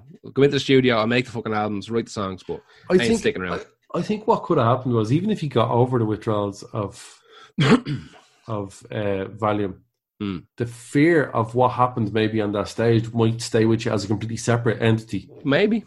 Where you're like, right, trauma, like shit, that's a new thing now. That could happen to me again. I never want to have that to happen again. Because I'd say he felt terrible about disappointing people. I don't know what kind of guy he is, really. Based on the interviews, it's very quite hard to tell, but he is one of those incredibly seemingly introverted fucking guys. But he was a great frontman, and XTC. Right. I talk about XCC all day. I really, really, really, really like that band, and I love that album. Who's your next one? What did they do? Why did they quit? What did they do to me? My next one is Kiss. And Kiss. Okay, so now these are the ones that, all right, that could be codding us. They could be codding us, and I'm going to give you a reason why they could be just codding us, lads. They could be. Right. So I picked God Gave Rock and Roll to You, part 2. I don't even know if there's part 1. I just like that song. That's the Bill and Ted fucking song, which I like a lot. Which is actually off Revenge, which is a really cool album. We've talked about that 1,000 times, which is the album that kind of Kiss made during the grunge era, where they start wearing like flannel shorts and leather jackets. Oh, you remember that? Yeah, it's a great album, actually. The song I call Unholy, that's fucking super. And it's probably the best song in the album, bar this one. I really, really like this song. It's garbage, but I have a lot of time for it. So Kiss formed in New York City in 1973, which is news to me as well. I always thought Kiss were from Detroit because they have fucking Detroit Rock City and loads of songs about Detroit. Honest to God, hand on heart, thought that Kiss were from Detroit. If get the answer right, I would have shot up fucking... 100%. I would have shot up Detroit and then New York, possibly. I would have done it New York. 100% thought it was fucking... Like, up until like 3 days ago, I was adamant that Kiss were from Detroit. But however, they're not. They're from New York City. Their lineup changes are legendary. Like, we're talking... Like, I'm sure there are entire books written about how many people have come in and out and back in and then back out, but then back in on the sly because they got to hide behind fucking face paint. Like, the history of Kiss is fucking mental. Sure, you'd never know. Exactly. That they done that an awful lot. They were fuckers for it. The only kind of original members is Paul Stanley and Gene Simmons, right? Which, I mean, maybe that's all you need, but I doubt it. You know, like the classic lineup, the first... Chris! Yeah, exactly. This got through so many different members. It was fucking insane. They've had like, I think, semi-permanent members. They've had like 10 different people jump in and out of that band. But there's different eras to Kiss. It's such a strange band, man. One of the first bands to ever turn music into an actual business, like real business. The kings of merchandise, the kings of fucking tours, the kings of just weird shit, man. Like, I have a lot of time for Kiss. I do like Kiss. Sold over 75 million records. They're the number 1 gold record award-winning band in the world with over 30 gold albums. 30 gold albums. That's fucking insane.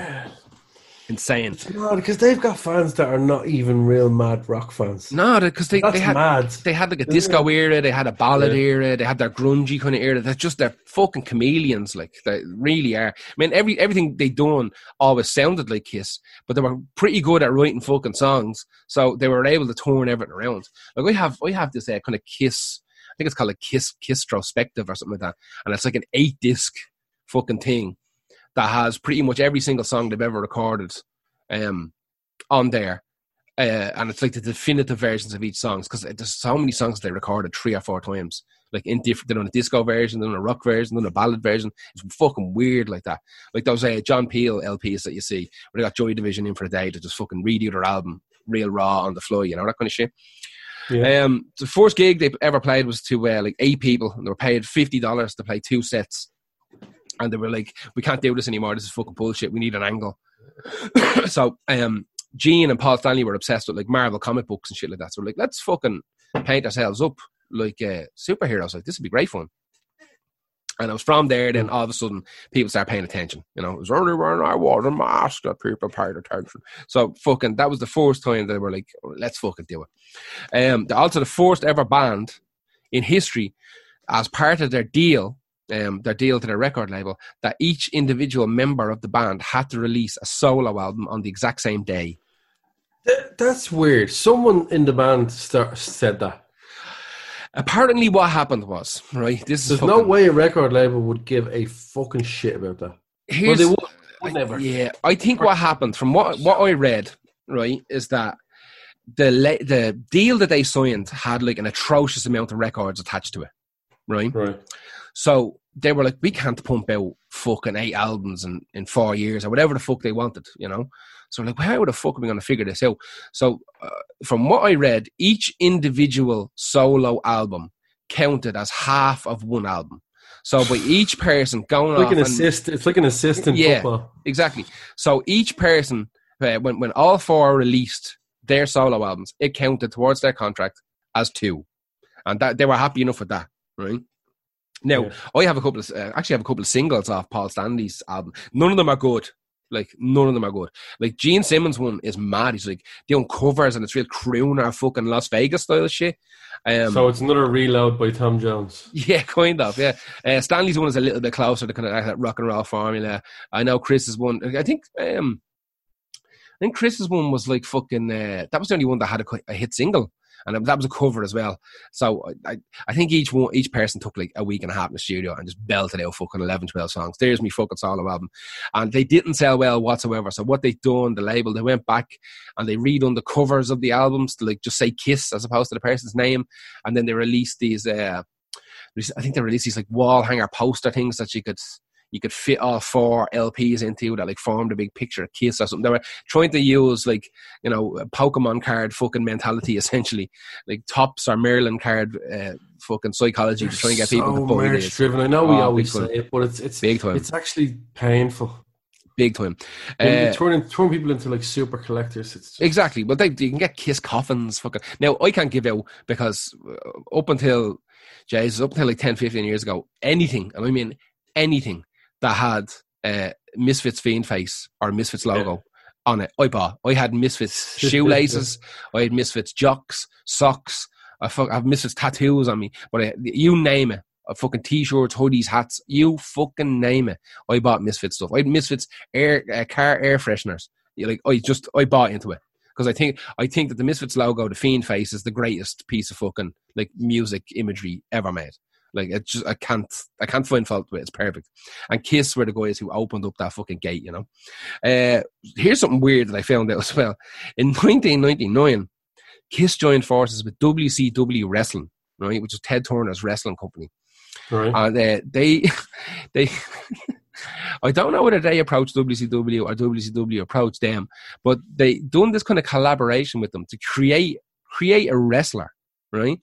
So they created this wrestler called The Demon. He was like roughly based on Gene Simmons as a kind of fucking, you know, he wore like the big boots and he had the bat wings and he had the makeup and all this kind of shit. He licked his tongue around his fucking gob, all this type of bullshit. And apparently for, like, they've been making a big deal out of fucking, you know, Kiss is working with WCW and all this kind of shit. So Kiss said, listen, here's what we'll do. We'll come out and we'll play a song, right? We'll play a song on a Monday Night Nitro, which is like their big show. And we'll come out and we'll play a song that'll be like his like entrance to the ring, and you know, be deadly. So we're like, oh yeah, absolutely, 100%. Let's fucking do it. So the fucking Demon comes out, gets into the ring, whatever, wins the fucking match. But for his entrance music, Kiss are there. They play one single song, and they got paid $500,000 to play one single song. They didn't even stick around. Played the song, fucked off. Right? That was the end of it. What did they play? They played God of Thunder is what they played. Right. And so yeah, man goes out, $500,000, bang, back pocket, off they go. Now, turns out, we find out later on that episode of WCW Nitro was the lowest rated episode of wrestling ever recorded. That's a bad investment on their part. Yeah. The reason WCW folded because they spent so much money on nonsense and let the wrestlers have the run of fucking thing. So I guarantee you, somebody, also you're dealing with WCW who also brought the Misfits in when they had Michael Graves singing for them, who were an actual tag team. Now, do you know what they should have done? Paid enough money to see Kiss versus the Misfits in a fucking... It could have happened. They went a million miles away from each other in time. Imagine that. Only a year or two between them, because I think the Misfits done good business. We put them against each other in a poll on our... We did. On Facebook. Who won that? Misfits won. Misfits battered Kiss. Yeah, smashed Kiss to bits, yeah. Of course, yeah. I love Kiss, but every incarnation of the Misfits is better than Kiss. Like, I have to give him that. Yeah, maybe. I don't know. Yeah, man is a prick, but that music is fucking superb. That's the lowest rated wrestling show of all time. Like, it just... No, the Demon only lasted like 2 weeks after that before they got rid of him. They were fucking, we can't be involved in this anymore. Now... Should have got Billy Corgan. Billy Corgan. Yeah, he's got NWA now. He's charging a fortune, I think, for footage, I think, at the moment. Old footage from the 70s and 80s. He's like fucking looking for mad money. Does he own all of it now? Obviously. He owns NWA, yeah, the National Wrestling Alliance. He owns it. He bought it for nothing. For nothing. WWE WWE would have you believe that none of that matters anymore, but loads of people still love that more than they do. Super important, yeah. Yeah. Look, it's the foundations of it all, you know. Ric Flair and all came from. Oh, yeah. Yeah. Exactly. It's literally the foundations of everything that you see on whatever, wrestling now. It's pretty much all NWA. Okay, so this is fucking mental. Right, here we go. I'm going to give you... Sorry. No, you're all right. I'm just reading this list here that I'm going to run through here. Okay, so Kiss in the year 2000 say, listen, we're going to do a farewell tour. You know, where we might record a few albums every now and again, but like, you know, everybody's getting on and we have our own little, you know, Gene Simmons just suing people for using semicolons and shit. Like, we're on it here, you know, we've got our own little businesses going. And I think we're going to slow down Kiss and just do fucking maybe a gig every now and again, randomly, because they do this cruise, the Kiss cruise. So we might do that. And we might record a few albums, but, you know, we're done touring. We're not doing these world tours anymore. So they started it in the year 2000. Right. So they done their farewell tour from 2000 to 2001, and then it gets all quiet for a little bit. And then in 2003, they go on a big world tour with Aerosmith. And then in 2004, they go on a big world tour. It's the worst band name of all time. Exactly. The more I say it to people, the more they start going, "Oh my god, it's terrible." Exactly. So bear in mind, Kiss have done their farewell tour that finished in 2001. They toured the world, sold tickets off the back of it, being their last ever gigs. Right? They're like, listen, we're done touring. This is it. Like, if you love Kiss, come and see us on these 2000 to 2001. Fucking, we're doing 1 year of solid world tours, and we're done. We're out, right? Fucking one band you can never trust. You cannot trust Kiss whatsoever. They are fucking lying to you every single time, and I've got the proof that they're lying to you because they finished their final tour in 2001, 2003 off they go with Aerosmith, 2004 off they go with Poison. They do a couple of shows in 2005. They do a couple of shows in 2006. In 2008 they do a European tour. In 2008 they do a world tour. In 2009 they do a South American tour. They put out a new album in 2009. They do a European tour in 2010. In 2011 they do a bunch of Canadian and US shows. They put another album out in 2012. So in 2012, they go on a world tour. In 2014, they go on a world tour with Def Leppard. In 2016, they do a small city tour of the US, of cities that they've missed in the past. 2018, they do a USA and Canadian tour. And then they fucking announce it. This is like 6 months ago. They turn around and they say, we're going to do our final gig of our final tour. It's going to be July 17th, 2021 in Madison Square Gardens in New York City. So do you believe them, Helmet? Well, I saw them in that time that you mentioned there, so no, I don't believe it at all. They're lying. They're fucking lying. Now, eventually they will. Man. That's like. I literally just listed off limited pressing of something, and then there's not a limited pressing of it, and they add more to it. I listed off 17 years worth of touring after their final tour, just there, and I didn't even cover all of it. There was loads more. 17 years of touring after their final tour. You know what I mean? Like, just scumbaggery. Now, again, I do think they want to do it, but I think every now and again somebody just throws some money at them. And a Kiss tour must be pretty handy. They have all the pyrotechnics, they have all the trucks, and they've got the wigs and makeup. You know, it doesn't take much. I'm sure they travel in absolute luxury and absolute style. And, you know, it doesn't hurt them to do it. Like, they're a huge fucking band. Like, I don't know. But I think they will eventually. All of them have to. But I don't believe them. I'm over Kiss. I'm kind of over Kiss as well. I still every now and again a bang fucking. Oh, you know what? I nearly saw them. They were playing Grasspop when I was supposed to go, and I didn't want to go to that one because I had seen them a while ago, and I was not pushed to go to that gig that they played in Dublin. It was the last gig of it might have been their Lawyers. Yeah, like, that was part of the final tour as well. Yeah. It was an incredible. That was like 4 years ago or something. No, it was longer than that. There was another one 4 or 5 years ago. There was one in the Tree Arena. Yeah, the one I saw in the Tree Arena must have been about 8 years ago. And it was absolutely incredible, I have to admit. Jesus, it was. There you go. And apparently, the last couple of years, they've been using backing tracks. For the last 10 years, apparently, it's all backing tracks. They're just miming. They're not playing at all. Yeah. They got stung for that. And he, Paul Stanley came out and said, well, I have to look after my voice, like. Anyway, not driving a car, like in the fucking Eddie Irvine or whatever. Yeah. Or fucking, what's his name? Lewis Hamilton. Well, I have to look after my car. So exactly. I'm going to send someone else out in a different car, like a robot car. Yeah, exactly. Look after myself. Yeah, come on. That was Kiss. Who is your next one? Looking out at dirty old windows. Kim Wilde. Kim Wilde's another person that's fucking me up on this now because in my head, Kim Wilde had retired from music forever. But of course, I remember she's in the 80s, and when I checked back, she'd gone back again. But she did give up for Jesus, I think over 10 years. So it counts. But she burned me, so fuck her. We all know Kim Wilde, Kids in America, View from a Bridge, You Keep Me Hanging On. She actually holds the record for being the most charted British female solo act of the 1980s. Take that, Kate Bush. Even though a lot of them were in the 70s. Also, Kate Bush is phenomenally better. But look, Kim Wilde was massive. She had, Jesus, I think it was something like 25 top 20 hits in a row in America or something fucking mad like that. That's big numbers. I had that there and I deleted. She had 25 big massive songs in a row. Anyway. Now, I don't remember. I only remember those big ones. But then again, you go back and check. There's lots of ballads and I go, oh, you remember those? Yeah. But she quit music when she realised that Michael Jackson was in a bad way. Really? And she goes, I don't want that to happen to me. I'm like, bit of a difference now there, but okay, I'll see your point. So she began gardening. She'd already been kind of gardening in the 90s. No, this is mad, right? She began gardening in the 90s, right? And she moved to the countryside.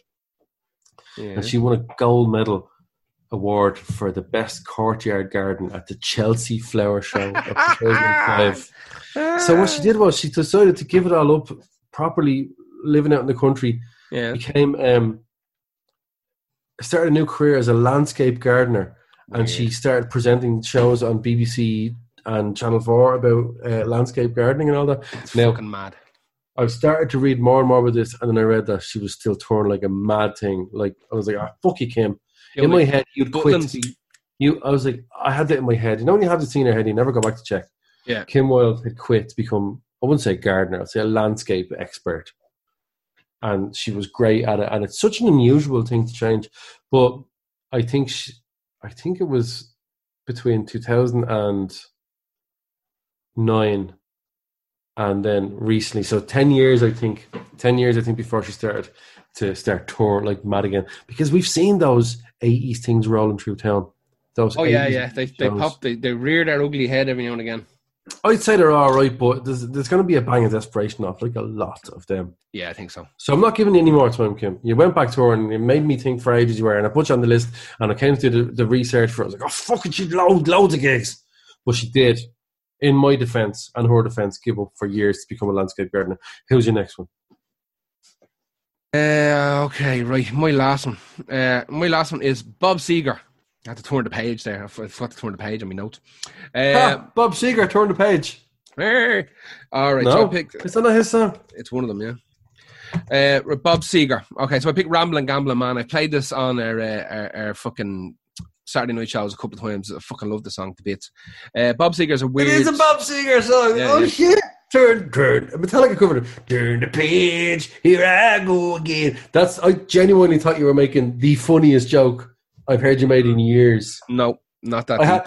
It's Bob Seger. I have to turn the page. It's Sunday. It's not happening, man. Still fucking great though. I'm barely here. You could edit the bit out where I go, no joke, and you go, yeah, that was my joke. Yeah, that was my joke. We'll let you have the leg up on it. Okay. Bob Seger, Ramblin' Gamblin' Man, super song. So Robert Clark Seger, born in 1945 in Detroit. We're back to Detroit again. He basically spans about 6 decades making music, which is fucking mad weird. Covers an awful lot of fucking space, this lad. Sold 75 million records, which is fucking insane. 75 million records. But the legend of Bob Seger is very, very unusual. He is really only mega popular in Detroit. No, I don't know. We get through this, right? Like, he's monstrous. He's don't get me wrong. He's a big name. He's a big name now. Hollywood Nights. What a fucking banger. Go on, sorry, bro. In his fucking height, no one wanted anything to do with him. Even like when he was doing like Silver Bullet Band and shit like that, like no one had anything to do with him, right? So he started off as a singer of a local band called the Decibels. And then he went on, he jumped between a load of different fucking bands.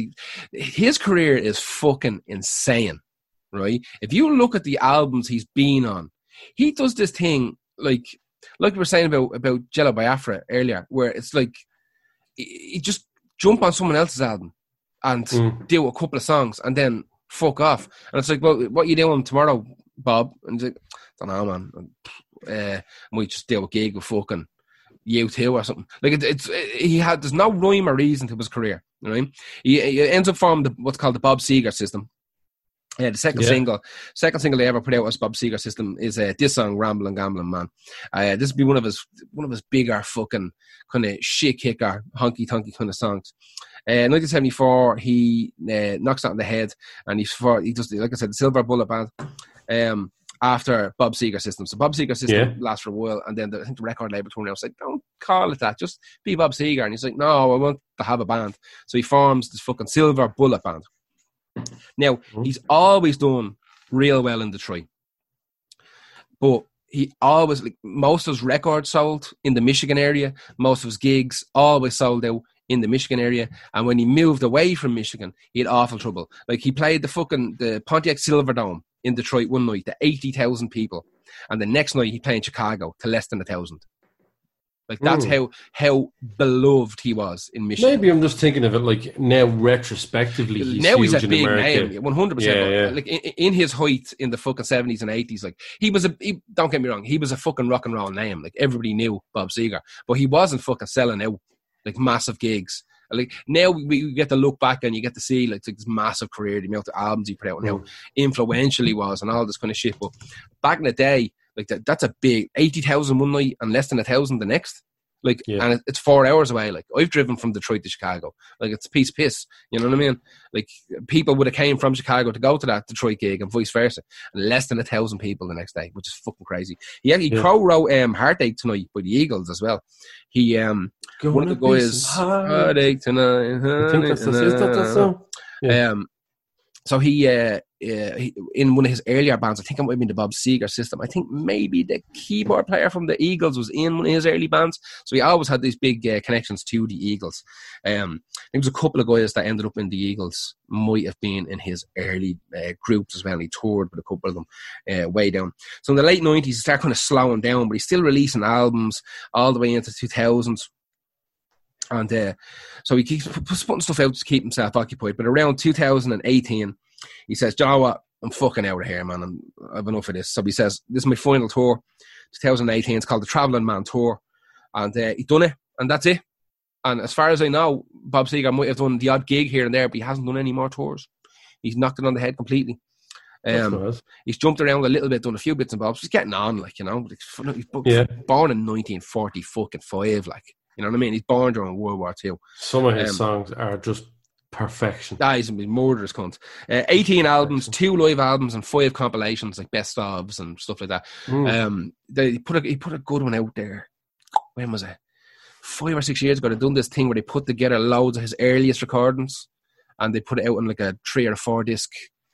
I think it's CD only. I'm sure there's maybe an LP version of it. But usually for those compilations, you're always better off buying the CD because they fit more on it. The LP is always have fuck all. They never have the correct amount of songs. I know. It's annoying because they want to fit it onto the same amount of, like, they want it to sound good and fit it onto the certain amount. Yeah, you always end up with half of the stuff. Because I always wanted to buy that Prodigy, the Best of the Prodigy, Their Law. And the CD one has the second disc with all the remixes, the Pendulum remix of Voodoo People and stuff. It's fucking great. The remixes are deadly. Because the Prodigy are one of the bands that just lean towards remixes really well. And so I have the CD version, but the LP version just has all the Prodigy songs, and I have most of them on LP anyway. Although I did go to look, I went to go and see how much I Was Outnumbered, Never Outgunned was on LP the other day. Bananas money. It's like Jeff Buckley's Grace. The CD one has Forget Her, but the record one doesn't. I think they might have released a version of the vinyl with Forget Her, which is, Jesus, that song. Super. Anyway, that was Bob Seger. Who was your last one?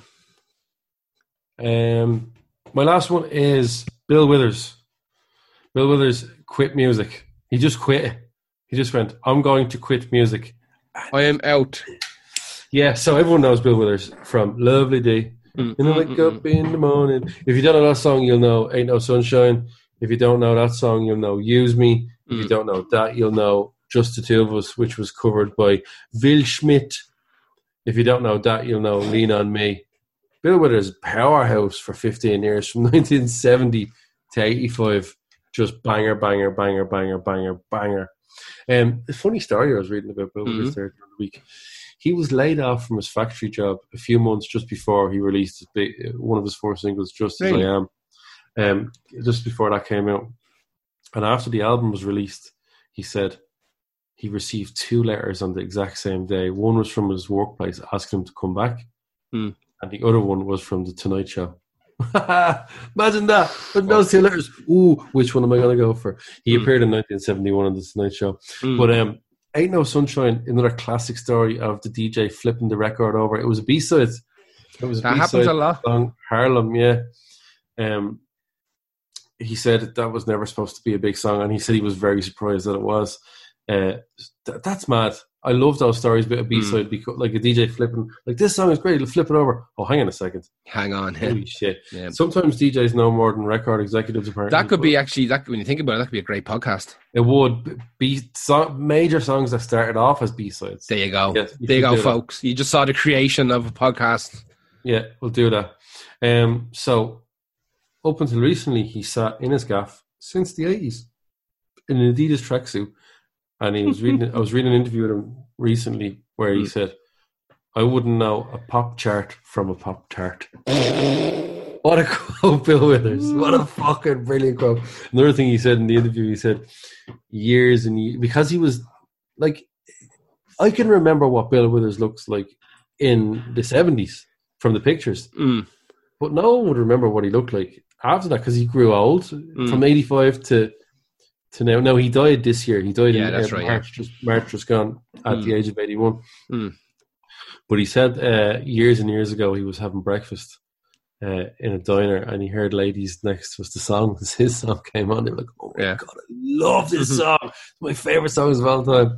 And after he finished, he walked up and he went, "Hey, it's I wrote that." And they went, "No, you didn't." Oh. And he was like, "No, I'm Bill Withers." They went, "You look nothing like him." And he's like, "No, but like I am." And he just went, "Fuck this." The awkwardness of imagine the awkwardness. Imagine he was probably just trying to be nice, like, "Hey," and they're like, "Oh my God, it's you! That's so nice to see you." It's what he is, but no.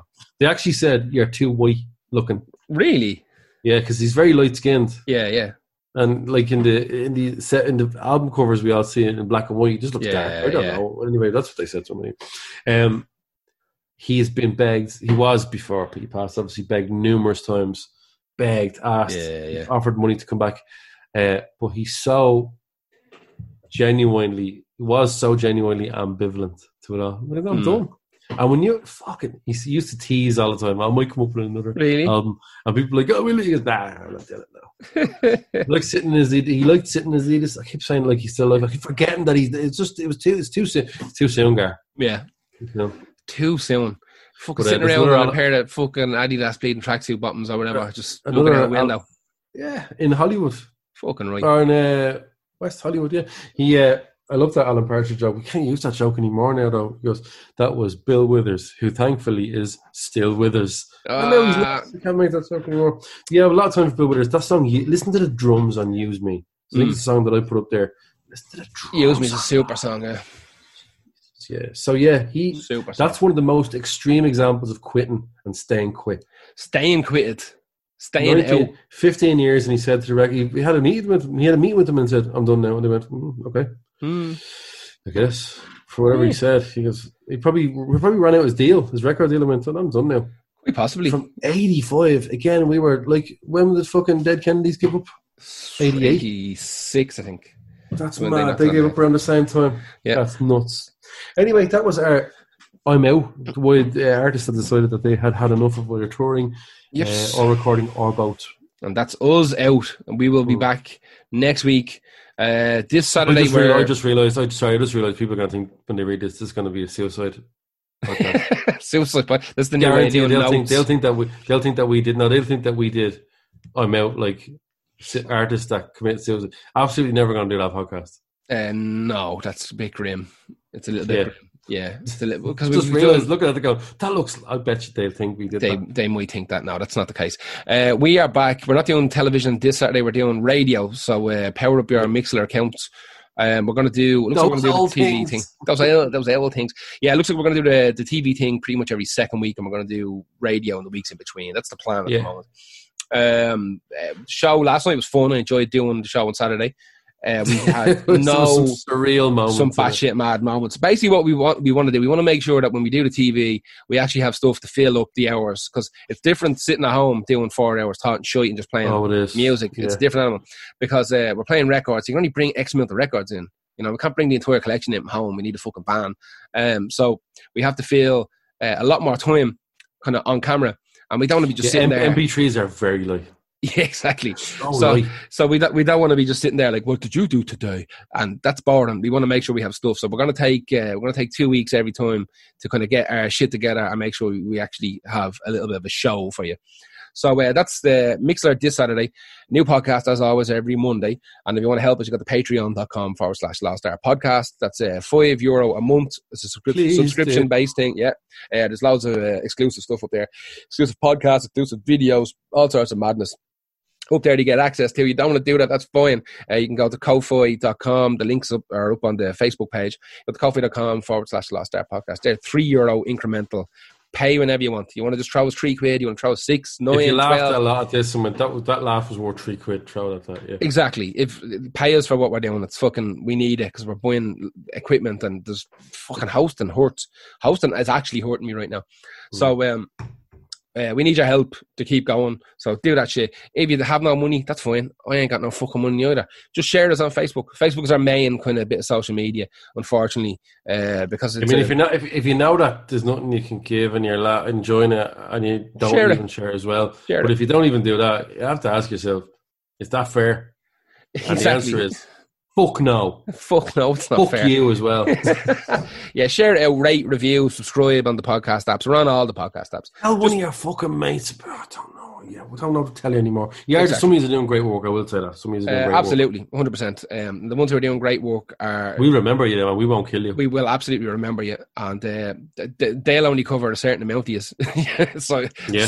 Some of you are going to have to up your fucking game here, because we see the numbers every week, and we see what interactions we have every week. And we know we're getting capped by Facebook. That's fine. That's the nature of the beast. But yeah, we're not getting capped that fucking much.